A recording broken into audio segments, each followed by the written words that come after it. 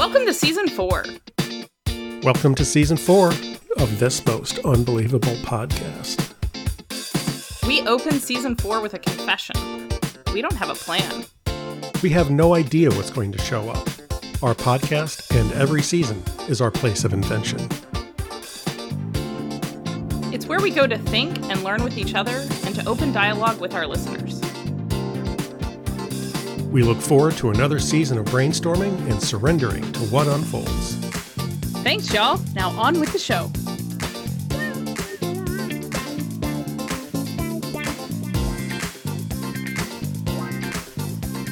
Good afternoon, Sherry. Hello, Paul. How are you today?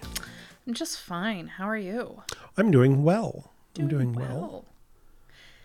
Do we always say that regardless of whether it's true? Like, this is part of our song and dance? Maybe. Maybe. I mean, I'm doing well. Yeah, I'm not lying. Yeah, I'm not lying. Sometimes I guess I'm probably a little more well than others. Mm-hmm. I go through Maslow a little bit here, pretty well rested, well fed, physiological needs met. I can go up on the hierarchy towards self-effectuation and all that other stuff. I did allow you to have a bio break right before this. Recording. Yeah, it's always a good idea. Turn devices off and have a bio break. I'm doing okay today. And I mean, it would be one thing to start a podcast. Oh, Paul, how you doing? It's like, oh, lousy. Oh my God. Can't believe the atrocious day I'm having. I'm sure there are people that do that, right? Like, there's probably podcasts out there that are really just people airing their grievances for the day. Yeah, right. Let me tell you what sucks in my life, and here's how. I mean, I think the fact that we're here and able to record this thing, we must be doing kind of okay. So, well, I think we maybe the name of our podcast puts a vote towards, like, we want most days to be fine or well, right? Like, this is this most unbelievable life, not this most god-awful life. Yeah. And we don't say perfect, and we don't say easy, and we don't say, it's just like, the stuff that happens is just unbelievable, isn't it? It's just, right? You wouldn't believe. I mean, you couldn't make this stuff up. Yeah. Well, I mean, I think we had a conversation earlier where we saw a number of things that we just couldn't have made up. Like, sometimes you and I end up on the same page. Sometimes it surprises both of us. Yeah, sometimes it surprises both of us. Let's start a podcast the week before a pandemic. You couldn't make this stuff up. You know, what a weird life. It's an unbelievable thing we have, and may it continue. Yeah. And sometimes not always be hard, sometimes be easy and joyful, and we bring it all in. So yes. I'm doing well. I'm doing well. Good. All things, if not balanced, not hitting the ground. So yeah. Well, at least as long as you have some good stuff in the good stuff column. Yeah. It makes it easier to handle the fact that you also get the bad stuff column, but here it is. Just a little equanimity right there. That's right. Yeah. Equanimity being the acceptance of that kind of stuff, as opposed to the chasing of one over the other. Yeah, I found in the last week or so, I've been reconnecting with folks that I haven't talked to in a little bit. Just kind of reaching out and checking on some folks I haven't heard from. And people, when they ask me how things are going or how I am, I've been finding that my response to that question has been very honest. I've been just saying, well, you get a little of everything in life. Yeah, you get a little of everything. Yeah, so there it is. Yeah. Yeah, you do, and I don't think you have a choice. Really. No. It's the river in which we find ourselves in. So. Yeah, cool. Let's float on. Float on. What are we floating on about today? You already want to get to that? We can hang tough for a minute. It's fine. Let's do it tomorrow. Let's do it tomorrow. Yeah, okay, folks, we're done here today. Tomorrow, look for our podcast about procrastination. Procrastination, yeah. That's so funny. Indeed. I was saying we should release this like a day late.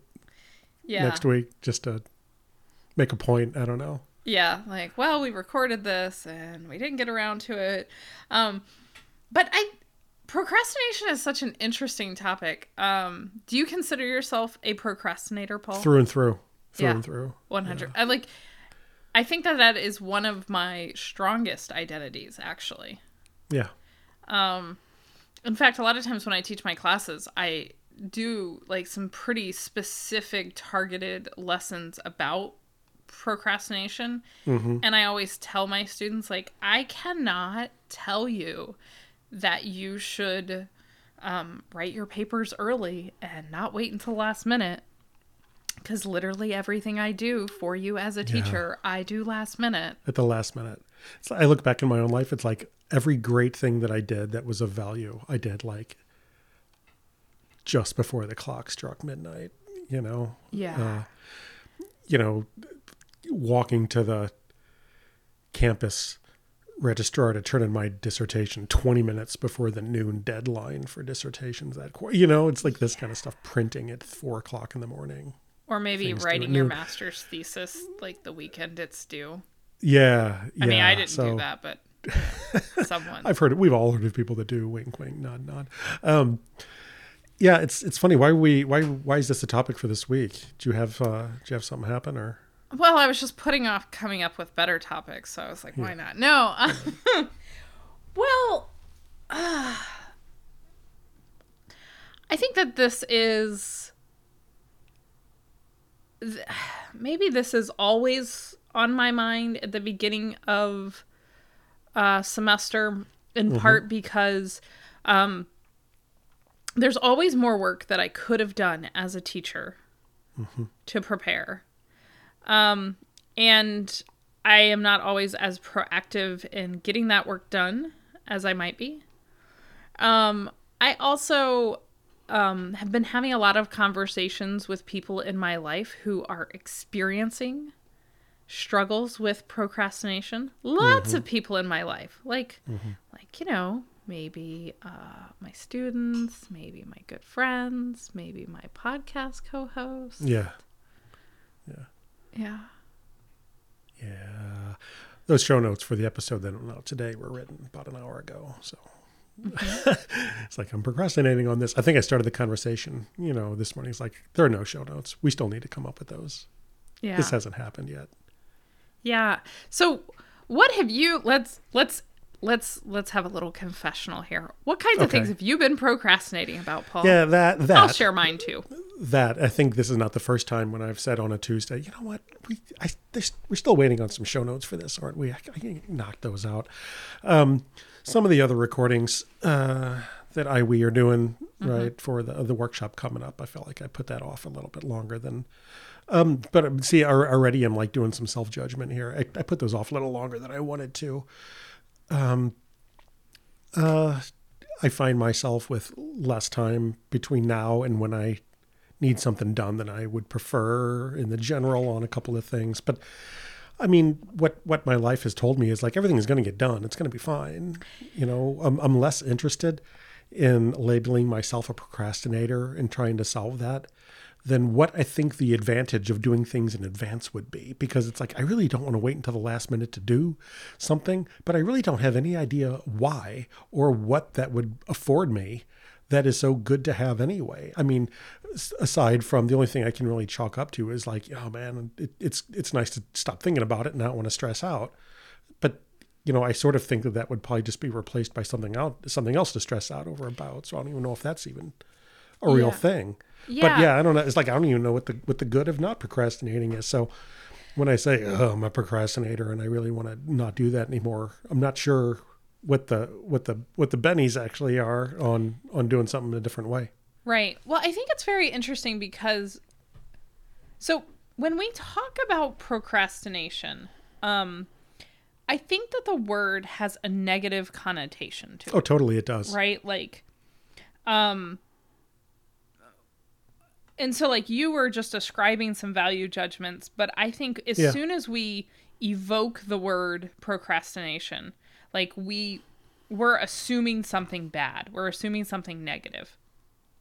And I think procrastination maybe is always wrapped up in shoulds, right? Yeah. Like, so if you're procrastinating, that means you should be doing something and instead you're not doing it. Yeah. Or shouldn't, which is the dark side of a should. Right. Yeah. Yeah. And so, yeah. And if you're procrastinating, you might be doing something you shouldn't be doing instead of doing the thing you should. Right? Like there's all this stuff happening. And then you judge the activity that you're doing instead. And blah, blah, blah. There are all these down ways the rabbit hole we go, to hate yourself for whatever your lived experience is. Yeah, you'll find something. Yeah. But I think sometimes when we say that we're procrastinating, I had a student stay with me after class last week and was like, how can I stop procrastinating? And so my response to that was, tell me more about what your procrastination looks like. Like, what's actually going on?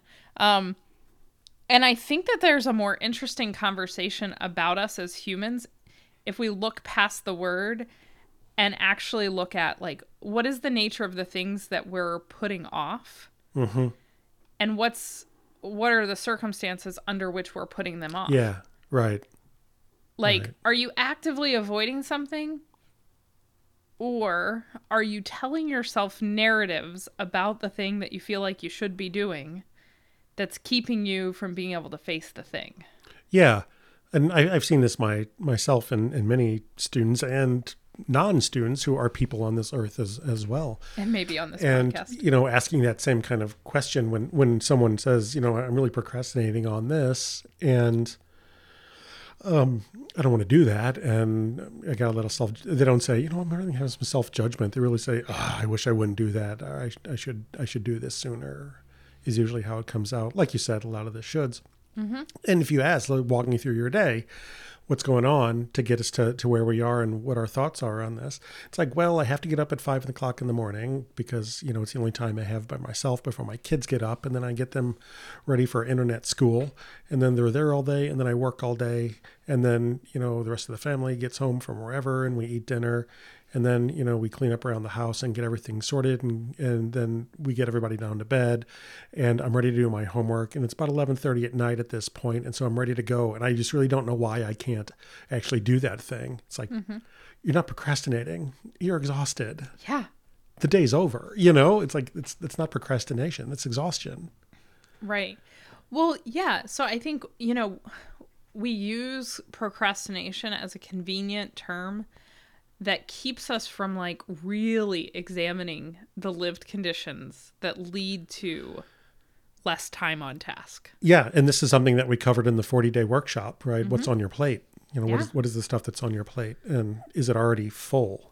Mm-hmm. And that's the realization that if you would like something else on your plate, you might have to take something else off. Right. And that's hard. That is really hard. That requires a little bit of accounting of what's on your plate and a little awareness of that to see what's going on. But, to circle back, I did, I heard what you were saying about how it's such a negative connotation to it. And I had an experience with my class this semester where it was a simple question, none of these questions are simple. What habit, do you have that will serve you well in this class, and which one will do you think maybe won't serve you so hot? And the good ones, the active listener, they like to write. They like to participate in discussion. Oh, great stuff. But at least 2/3, maybe 3/4 of them would say a bad habit that I have is that I procrastinate, and I'm trying to not do that.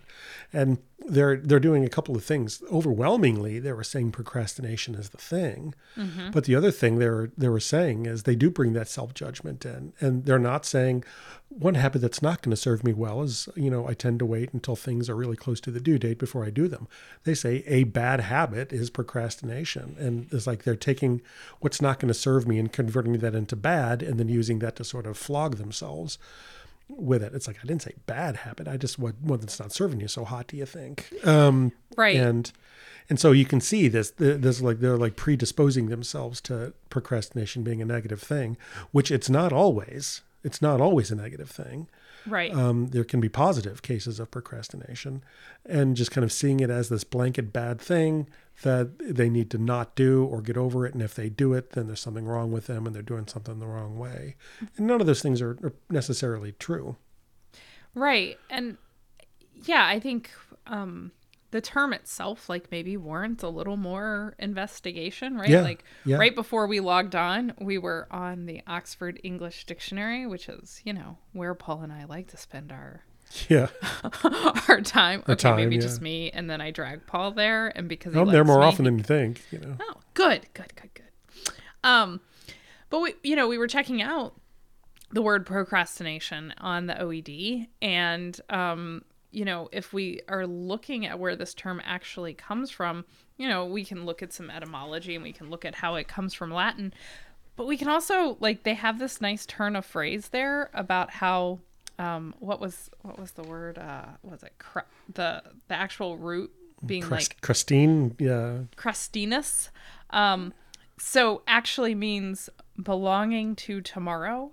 And so, like, that notion, in and of itself, I feel like is not a negative thing necessarily. Like, No. of course, we don't want to live too much in our future, but there are things that really we can set down and allow to belong to tomorrow. Yeah, right.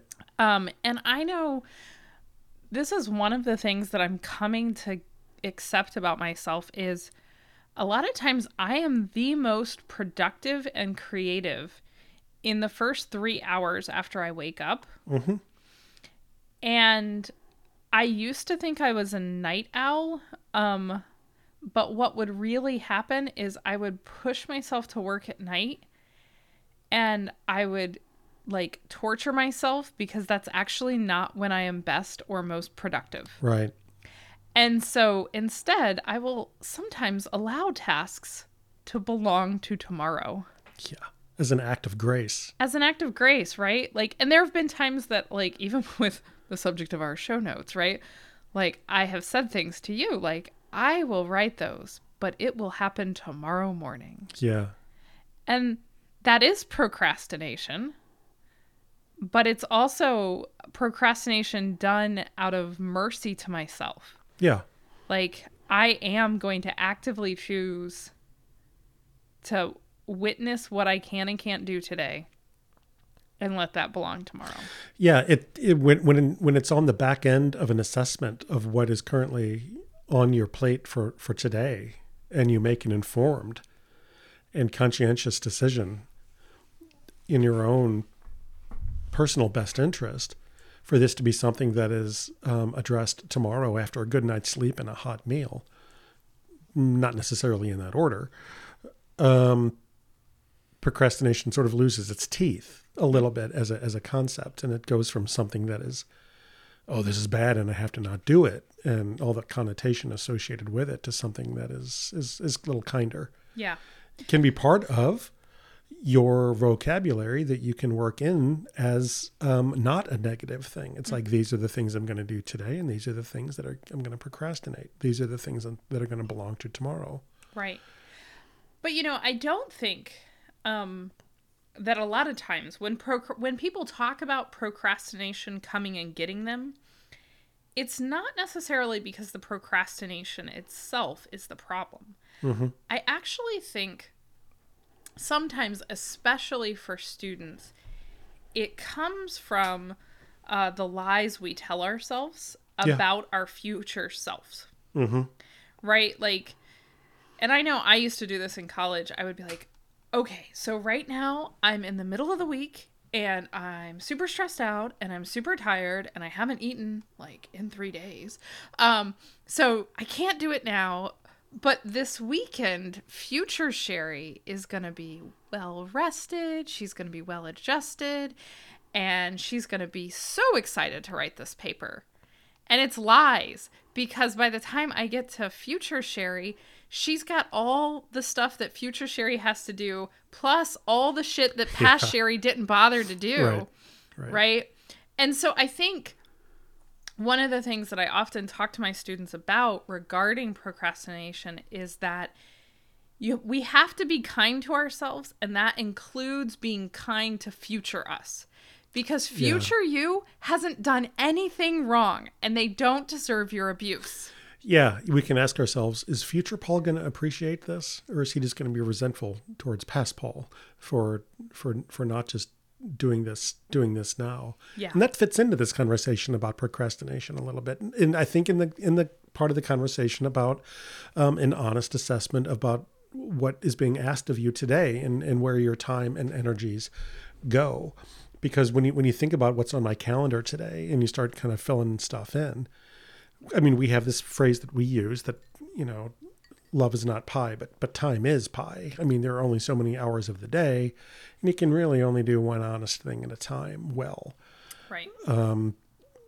Occasionally it feels like you're doing zero good things at a time well, but that's part of what's on your plate as well.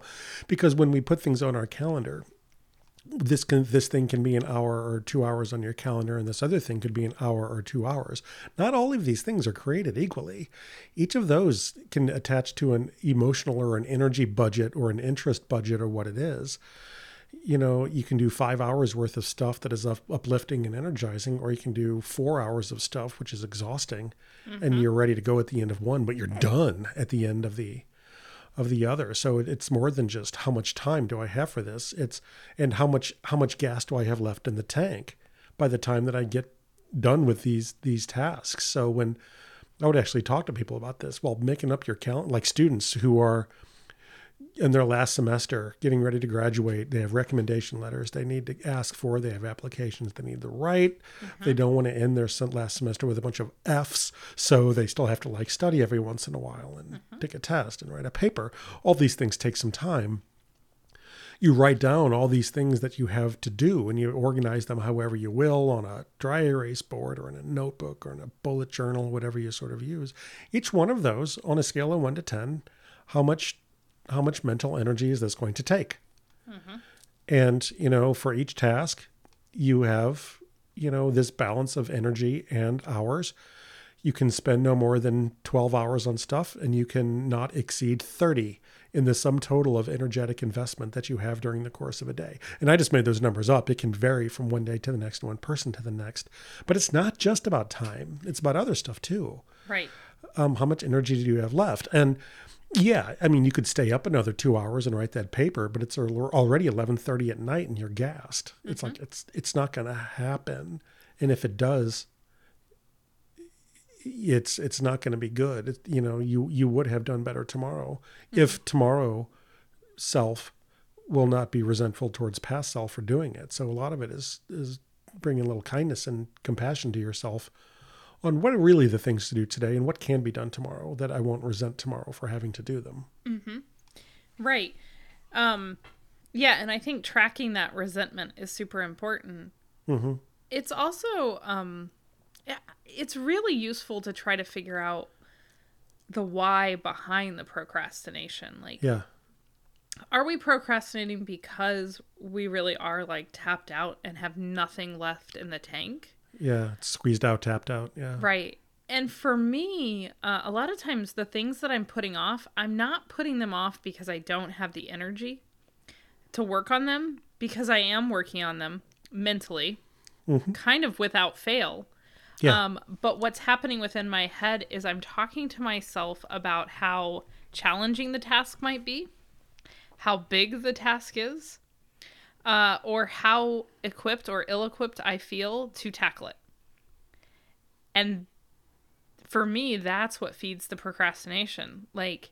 It's not that I can't sit down and write this email. It's that every time I go to sit down to write this email, I have to think about all the things that I have to say in the email and the causes and conditions that led to the necessity of this email. Yeah, right. And how the person who's receiving this email may or may not feel about me upon receiving the email. Yeah, how all of this could have been prevented. Right? And that's all of this stuff. Or, working on workshop materials for the stuff we do. And I will sit down and tell myself, well, you're clearly completely unqualified. And when you sit down, you will have no thoughts in your head.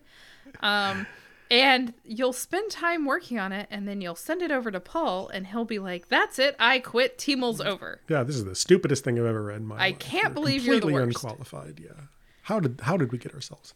Yeah. Yeah. Yeah, and so I think part of my own journey with procrastination has looked like realizing sometimes the goal is not to work on and complete the task. Sometimes it's to work on the task for 15 minutes.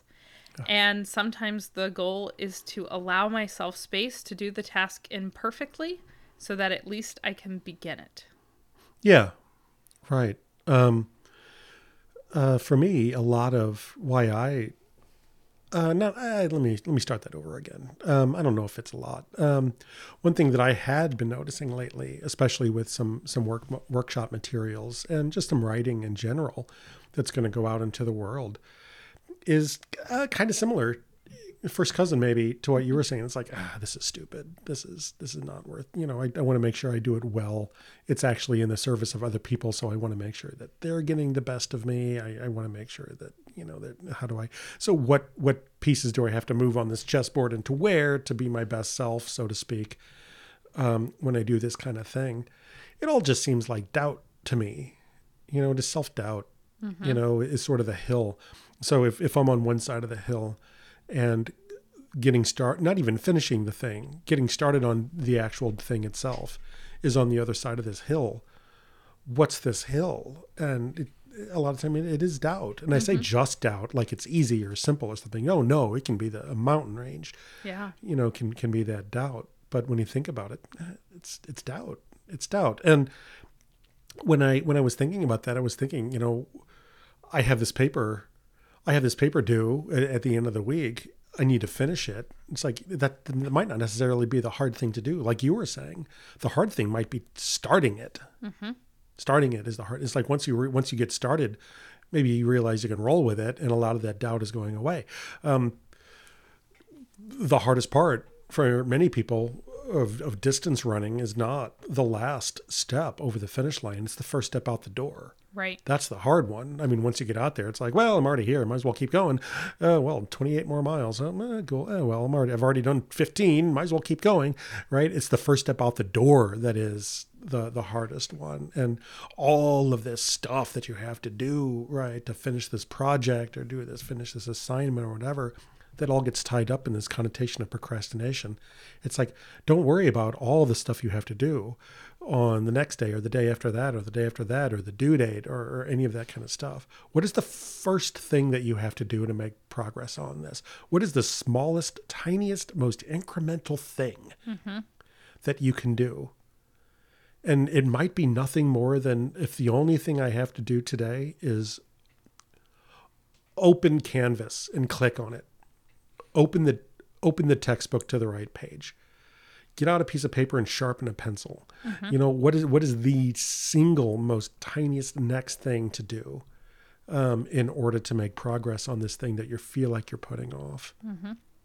Because if a paper takes 2 hours, it doesn't take 2 hours. It takes 15 minutes 8 times. It takes a half an hour 4 times, right? You can parse out that time however you like, based on your own schedule. But it's like, what is the smallest increment of the next thing that I have to do in order to make some progress? And after that point, we do that again and we line them up. And the next thing you know, you got a finished product on your hands and you're done. Right. And I mean, and sometimes all we have to do is trick ourselves into starting. Yeah. Right. Like, and it does sometimes feel like trickery. It totally does. Yeah. So for me, sometimes I start with the thing that feels the least like work. Like, I'm not writing a paper. I'm just working on a works cited page. I'm just gonna organize all my sources. I'm just gonna remember who I looked at, and then I'm just gonna put it in a works cited page. Yeah. Right. Oh yeah, Now I remember I did enjoy reading that source. Maybe I'll just write a paragraph about that source. Okay, that's fine. I'm not writing a paper. Like, I will try to convince myself I'm not doing the task. I'm just doing a thing around the edges, sort of related. Yeah, right. I'm not going for a run. I'm just going to put my shoes on, and then I'm just going to go check the mail. Yep. And after that, I'm already outside, so I might as well take a walk for a couple of minutes and see what the trees are doing, see what's going on in the neighborhood. The next thing you know, a little jogging wouldn't hurt. A little jogging wouldn't help. Maybe I'll see if I can get there a little quicker. Yeah, absolutely. Next thing you know, you're there. Yeah, a lot of when I was in grad school, that was kind of when I started really getting into visual rhetoric stuff. And I started developing the working theory that if your materials look good, no one cares if what you say is stupid. Right. And the way I sort of developed that working theory is that's how I tricked myself into working on stuff. It's like, okay, I'm just going to make some pretty PowerPoint slides. It doesn't matter if I have anything to say. I'll just make pretty slides. And then eventually that would trick me into doing the work. And even with our workshop materials, if I'm really, I think you saw the product of this. Yeah. If I'm really anxious about what I can bring to the table, I will overdo it in terms of visual design. Because that's where I'm safe. That's like, comfortable. Yeah, it's a little more comfortable. Right. Just like, because it doesn't matter what I add. Paul will just be like, "Oh, it's so pretty." And I'm like, yes, thank you for noticing. Being lousy at visual design and graphics, it's like, wow, that's amazing. What'd you do? It's like, it literally took 10 minutes. It's like, it took you 10 minutes. It did not take me 10 minutes. Right. Yeah. So, but it's kind of like an interesting exercise to try to figure out, like, if the more you are aware of what your brain is trying to avoid, what can you trick it into doing? Yeah. Right. Yeah. Right. And the task itself is too big to comprehend, but the next little thing is not. Yeah. I mean, football analogies, Super Bowl's coming up, I think, right? I think we get Tom Brady again. The goal was the touchdown. Sports that have pucks. Yeah, balls. right. You can flip this. Like, I mean, you want to get a touchdown, and you're at the 20-yard line. You don't have to get 80 yards. You have to get 10 in the next 4 shots. Right. And then do it again. And so it's like, what is the smallest incremental next thing? And that's something that I would recommend to students who are suffering from this for one reason or another, right? If it really is, I mean, and I'm going to shortcut a little sidebar here for a second. We can come back to it on, am I procrastinating, or do I really just not want to do it? Right. And that's a different conversation. When thinking about any of these assignments, it's not a bad idea. What is the next thing for me to do? Just the smallest, simplest next thing that might not look like the finished product, but looks like the doing of what is going to have to happen in order to get there. And just do that. And then reassess. Mm-hmm. Do you still got gas in the tank? Do you still got what you need? Do you still feel like you can get a little more out of you? Cool. If so, do the next littlest tiny thing. Rinse and repeat. And of course, this does assume that this is something that you actually do want to do.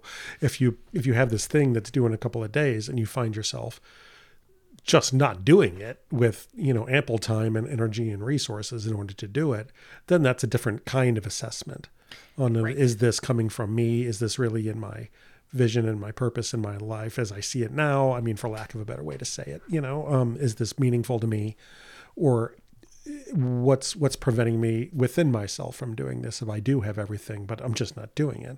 And that can be sort of shortcut as, well, I just don't want to do it because I hate it and, and it makes me feel terrible and I'd rather spend my time doing something else.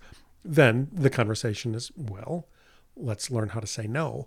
And, that's learn how to say no to whomever asked for this that I had the option to say no to, or is doing this the right thing for me to be doing with my life right now? Or is my mind and my spirit and my heart in other places? Right. Well, and I think, for me, it was kind of a hard realization.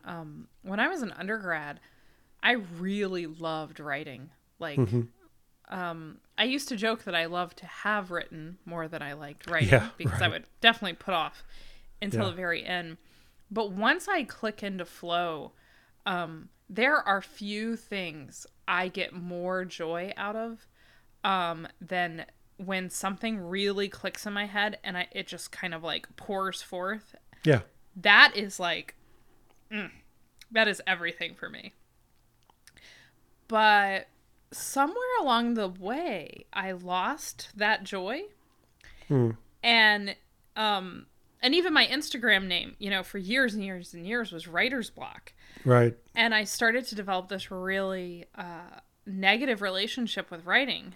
And And so I used to talk about writing like it was this thing that I hated but happened to be good at. And I realized sort of recently, it's not that I hate writing. It's that I hate writing journal articles. Yeah. Writing academic pieces for academic audiences feels like death to me. Yeah. Is there something else you could write? Yeah, that's what I was like. But this is all I'm good for. Yeah. I have this PhD. That means I can only write in one Yeah, genre. limiting beliefs. Yeah. Beliefs that limit you. Beliefs about yourself that limit us. Yeah. Yeah, and I mean, what's interesting about that is like the genres we write in shape our way of being in the world, right? And so some of the things that people procrastinate about in schooling or even out of schooling are really related to the kinds of writing and the kinds of communication we have to do. You know, and it's so sometimes like professionally, it's like, I am really dreading writing this email.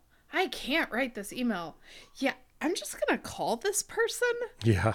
and get this out of the way. Stuck on the email side of it. Yeah, You like know, maybe is there the another problem is there isn't another way to do email. this? Yeah, is there another way to do this? Yeah. Yeah. Can I text message this? Like, Yeah. yeah. Yeah. So these limiting beliefs are all over the place, and some folks. I mean, a longer term procrastination that I see a lot as an educator is people wait in their degree programs to register into math courses. Yes. Yeah, they kick them down the road as long and hard as they can a lot of times until they are so begrudgingly putting them on their schedule because they want to graduate and they're not going to do it until they do that, you know. And it again, you know, kind of speaks to this nature of some limiting beliefs. It's like, well, I'm a social science major or I'm a humanities major. I'm not good at math. It's like, is that true? Is that true? I'm not good at math, so I'm going to wait to take it. And that sounds like a affirmative plan based on self-awareness. And you know, because it's like, oh, I know myself and I'm not good at mathematics and I struggle with that. And it's not going to be a center point in my life. Well, not if you don't know about it, it's not. And therefore I'm doing a wise and kind thing by putting that off until more relevant things have been addressed in my life, such as composition and some of your classes, perhaps. But the entire premise of that might be entirely and completely false. Well, I think it's so interesting because, like, there actually is no diagnosis bad at math. You know, like, right. So even with folks, you know, who come to us with accommodations, right? Like, you know, there's lots of different people who have learning needs, right? And who may struggle with certain kinds of, you know, learning environments. Yeah, of course. But inherently, perpetually, forevermore bad at math. Yeah. Yeah, no, there's more going on to that. Same thing with bad at reading or bad at writing. There's more texture to what those problems are. And what, you know, like my kindergarten report card said I had word attack problems. Word attack. I don't know why I was supposed to be attacking words in the first place. Promoting violence at a young age. So aggressive, right? I don't even know what that means. It means that, and I still have word attack problems as a matter of fact. If I come upon a word and I don't know it, I hesitate. Hesitate in what? So, like, if I'm reading a sentence aloud, when I come upon a word that I don't know how to pronounce or read or don't know what it is, I pause. Why is that a problem? Because it disrupts your fluency. Well, if you don't know the word. Right. And so here's an interesting thing about readers. So there are a lot of people out there who consider themselves very good readers, and they will read all the words aloud to you. Yeah. And it will sound beautiful. And then when they're done, you'll say, what did you just tell me about? And they will have no clue. No idea. Yeah. They have no idea because they're performing the act of reading. But I can't, I just don't prefer to operate that way. So Right. if I come across something I don't know, I stop and want to know more. Yeah. And that can only not be a problem, I would think. It can become a problem in certain contexts. It can become a real opportunity in a lot of others. Right? So as soon as I got to college and being a person who pauses and gets really super fixated on words that I don't know, that made me a very good English major. Thank you very much. Yeah, right. I was going to say. Yeah. So, I mean, why did we hop on the OED right before this call? Because Sherry has word attack problems. It's like, I don't even know what that word means. Like the root word, procrastinate. It's like, I don't know the... Yeah. I've never seen that root before in any other word besides this one. It's like, I don't know what this... Yeah. I don't know what this word actually means. Yeah, but I mean, like, you know, it's interesting because, like, I have a lot of pronunciation problems. I pronounce words wrong all the time. I'm a really, really slow reader. You know, I sub words for other words. Like, I have so many things that I could hate on myself for related to language. Yeah. But I also have 3 freaking degrees in the language. Yeah, like, right.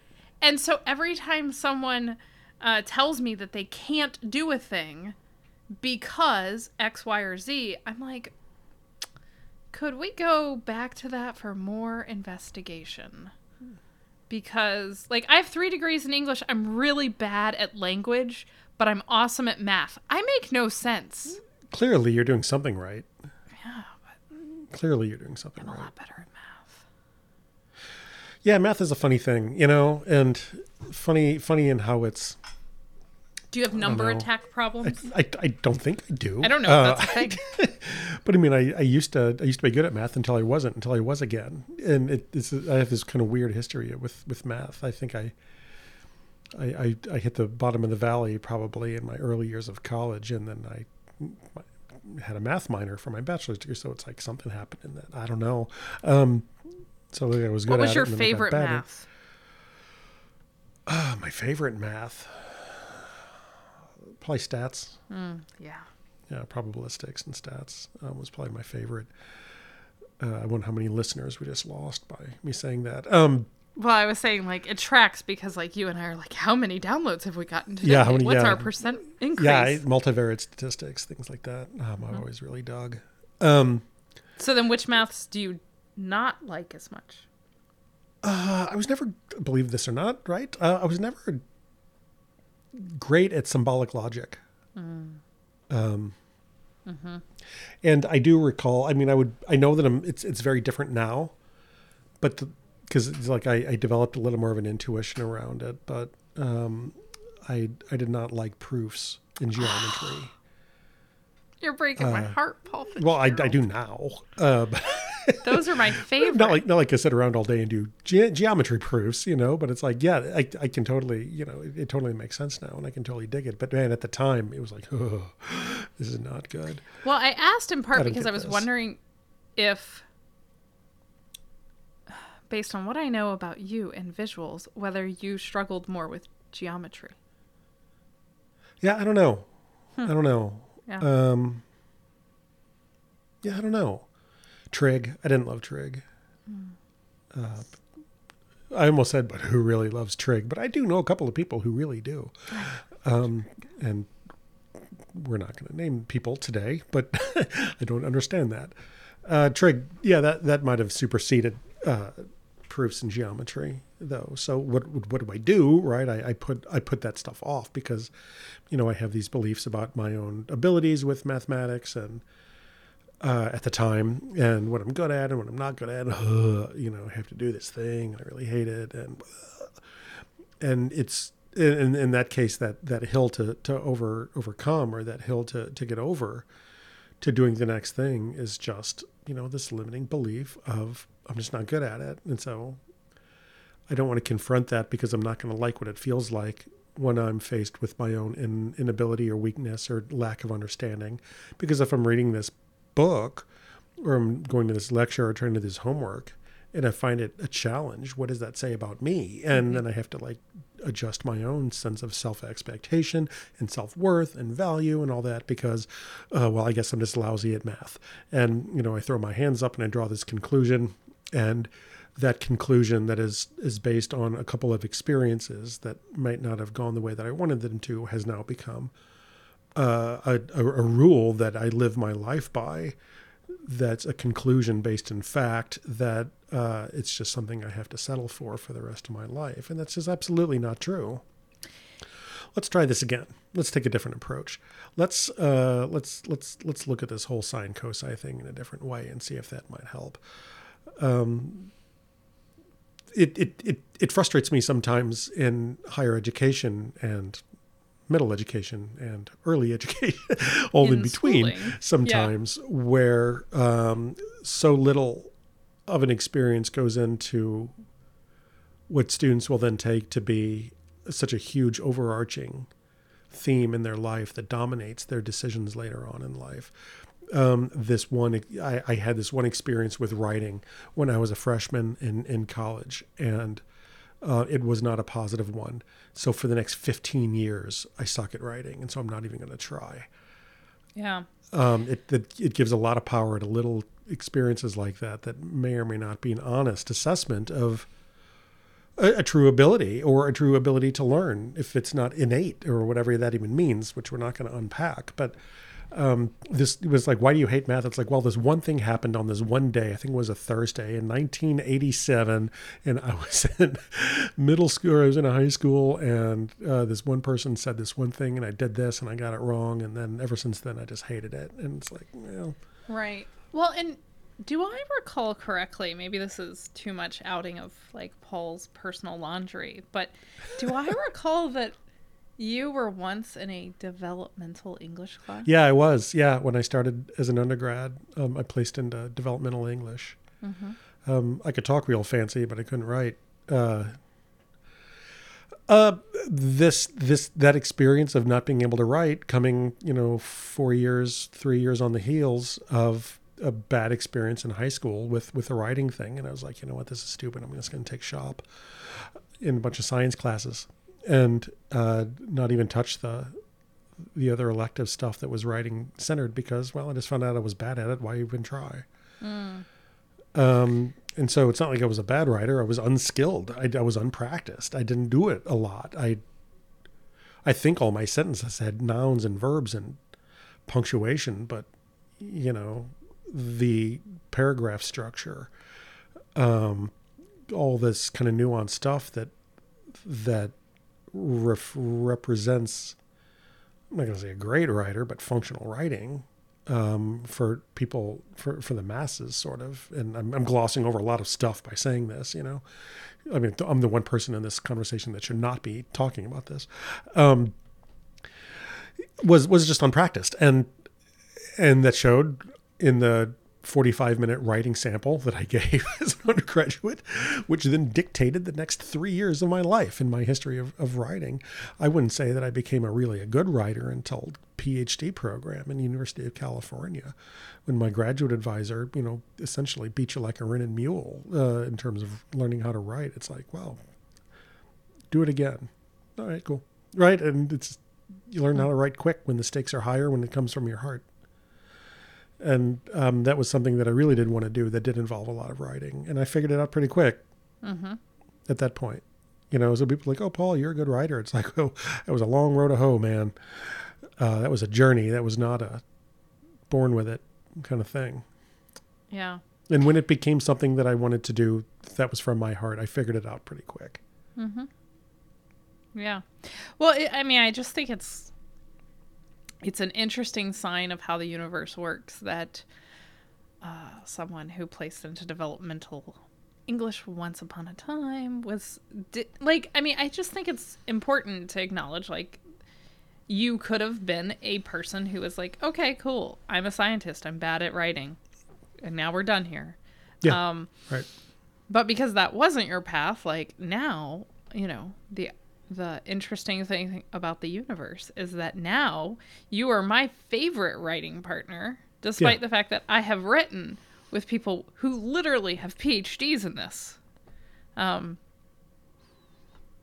But yeah, there's something else to it, I think. Like,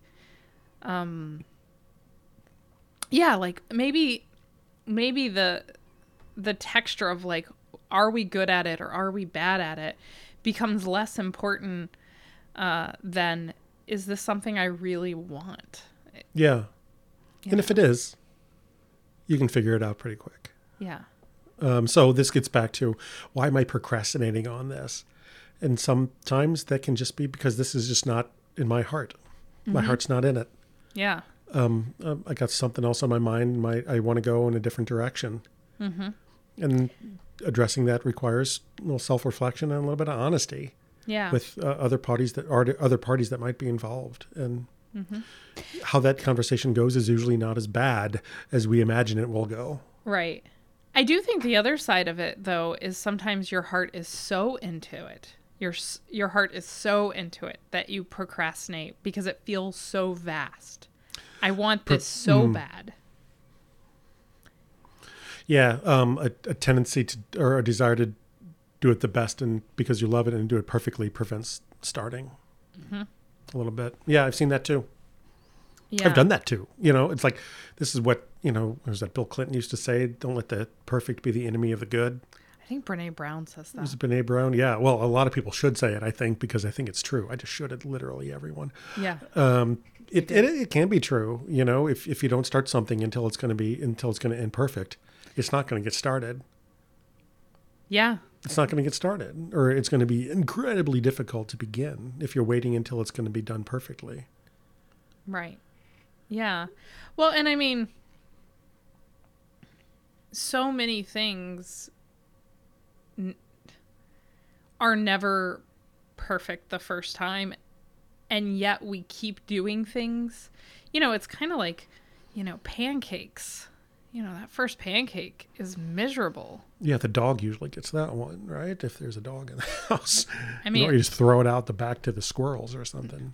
No, the chef should eat it. I mean, come on. Like, that's your treat for the labor.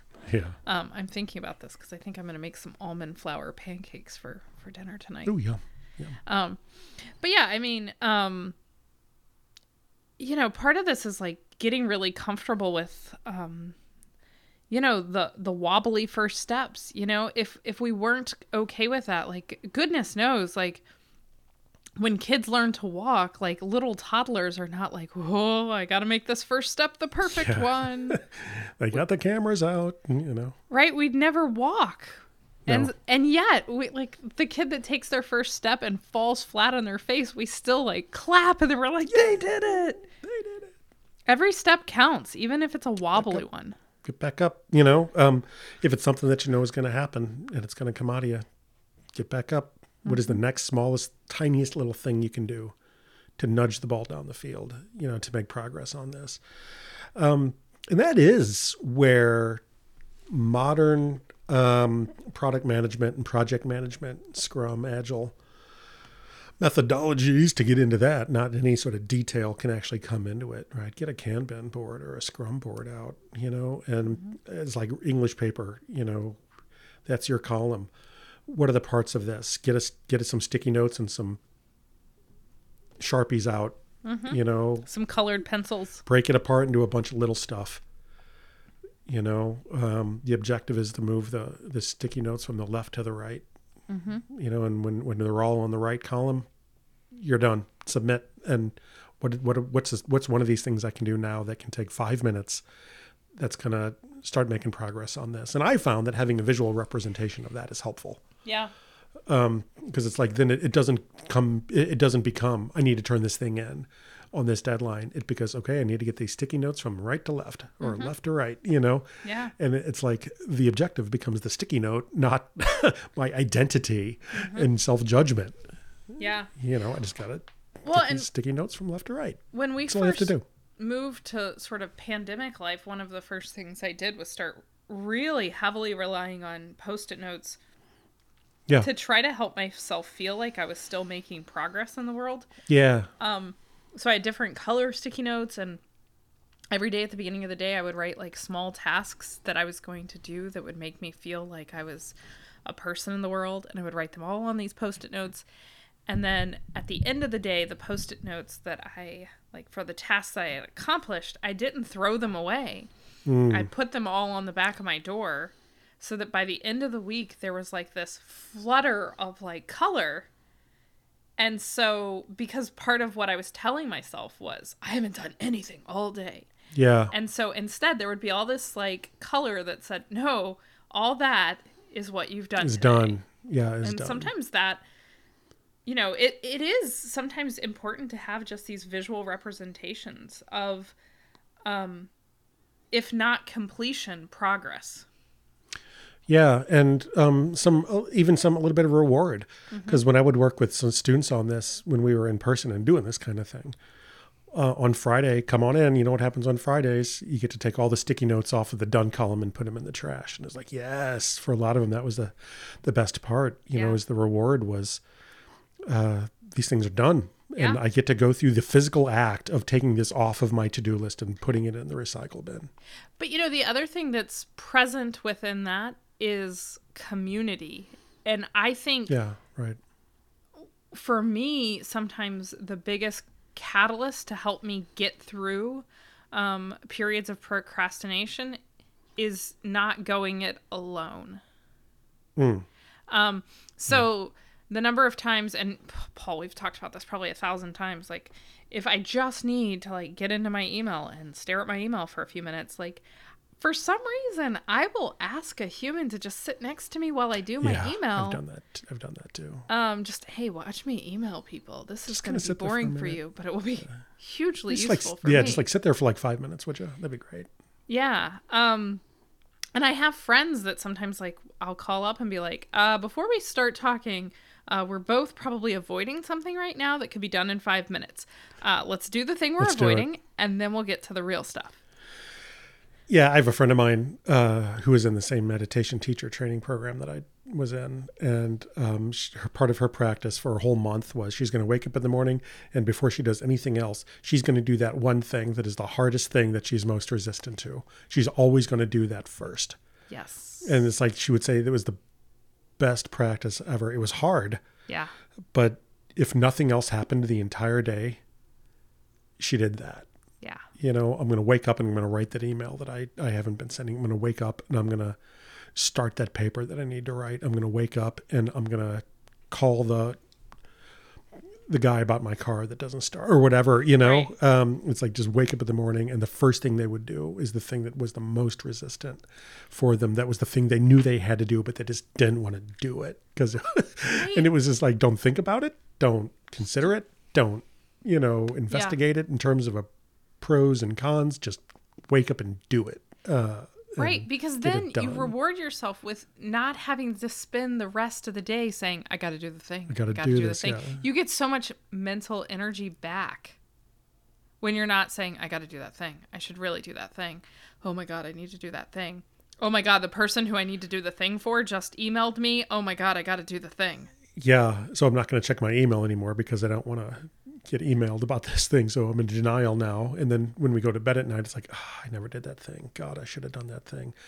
And then, you know, the next day person is going to resent previous day person. God, why do I have to do this now? Why didn't they just do it? You know, why didn't they just do it? It becomes like a whole complex, you know, like, and I'll avoid my email. I'll avoid, my phone. I'll avoid human people. Like, oh, I can't.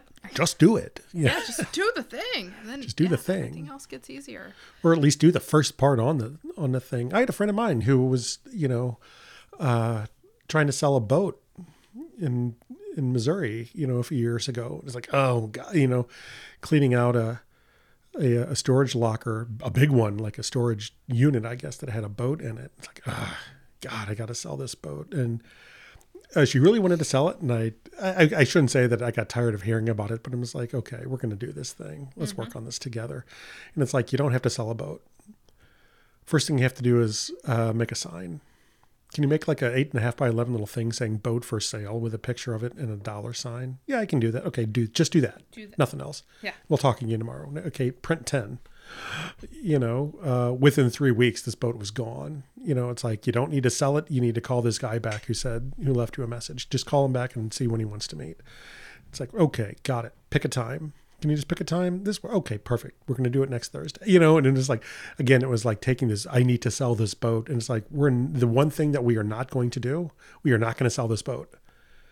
We're going to do like 15 other tiny things, and then the boat will be gone. Right. As Bill Walsh says, in his landmark book, the score takes care of itself.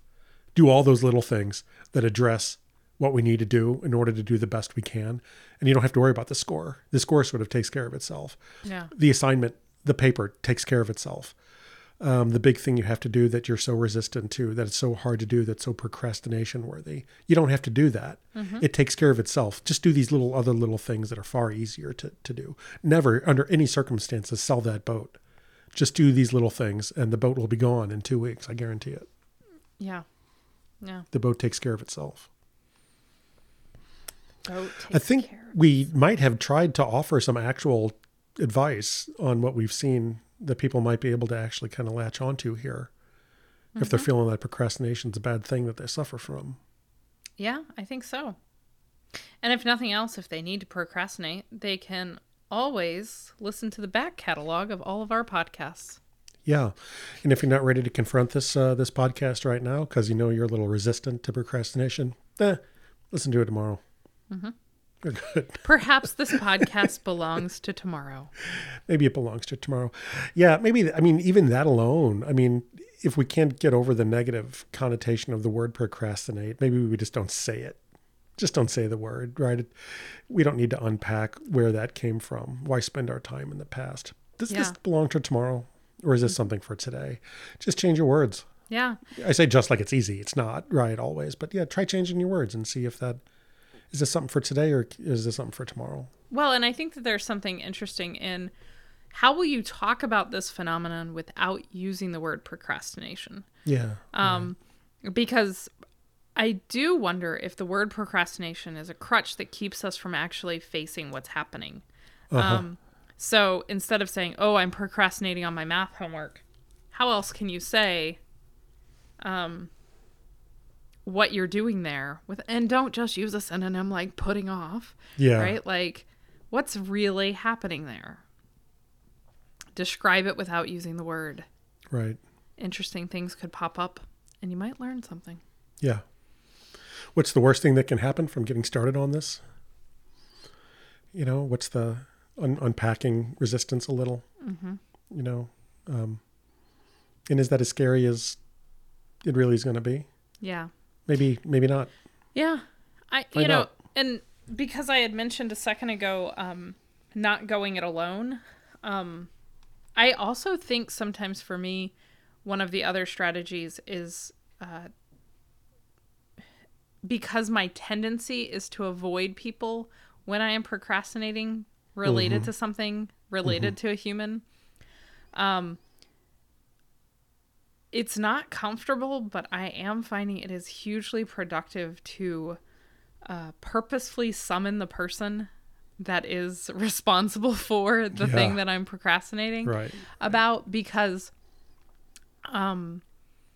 if it's eating at me that much that I'm putting it off, a lot of times a conversation about the task can help me figure out either why I'm so blocked and putting it off, or help me reevaluate what their expectations are, because sometimes the expectation is internally sourced and not a lot of times, because I was going to say, as you were saying that, for me a lot of times that feels like a confession. It feels like I'm confessing this, like, because we started this morning, it's like, Sherry, I gotta be honest with you, there are no show notes for this episode going out today. I think I opened with that. It's not even good morning. It's like, hey, how you doing today? Guess what? There are no show notes. I haven't written them yet. I haven't even thought about it. Right. What do you want to do? And so it's interesting do about your that. Worst. Do your worst. Confession, right? Is that part of what that reveals is, oh, you think show notes are solely your responsibility. Oh, yeah, let's think about that, because that's not working for us. Yeah. Did you ask for help? Well, no. Right. And this points to some other signposts in the Paul Fitzgerald experience. Other experiences inside. Yeah. So. Yeah. So much to unpack here, but Yeah. it gets So done instead in of the end. avoiding me and writing show notes, Paul logged on and said, about those show notes. Yeah, about those show notes. Yeah. Alas. And then I was so mad at him that I hung up and never talked to him. Yeah. Podcast posted a couple hours ago, so Yeah, it's we fine. got it done. And you know the frustrating thing, it's like it took me about half an hour to knock that. It's like, yeah. Yeah, and I mean, I think the other thing with that is like we're in an interesting pattern with show notes because of some other projects we work on, and show notes are like the easy thing for me to write. Yeah, right. And I'm like, dude, if you've been thinking about this, God, why didn't you text me? I would have written Yeah. these 3 days ago. Right. In 20 minutes, you Right. know. But instead of reaching out to me, Paul just sat there, gotta write these show Yeah, old notes. habits die hard sometimes. Yeah. So. It's easier for me to talk about your examples than mine. Yeah. Oh, yeah. My example. There are plenty to pick from. So. Yeah. We won't talk about how long I hung on to the first week of Brahma Vihara before even opening it. Because I was like, Yeah. clearly I have nothing to offer this. Well, we've all done that. I mean, Yeah. we've all done that. The lies we tell ourselves. The lies, limiting Cool. beliefs. Right. Yeah. So, Well, awesome. let us not procrastinate on getting to dinner and Yes. instead Yes. Let us do so. sally forth. And I hope folks like this one. Yes. Right. Me too. Interesting. Yeah. Always Interesting is. stuff. Yep. Cool. Thanks, Paul. Thank you for offering your wisdom on this too, because I knew you had a lot of experiences with students procrastinating and people procrastinating, and That's a kind way of I don't want to saying, say I know you've had a lot of been experience with lifelong procrastination. You know, you're an experienced procrastinator. You've Like, been doing this let's so talk well about all the for things so that you're long, doing Sherry. wrong. You know? Join the club. Join the club. Right? We have so- cookies. Yep. Cool. Awesome. Cool. Thanks, Sherry. I'll talk to you soon. All right. Talk to you soon. See you, everybody. Bye.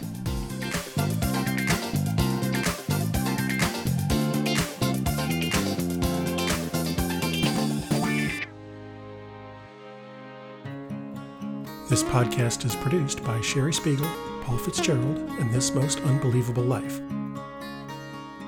For more information, please check us out at www.thismostunbelievablelife.com.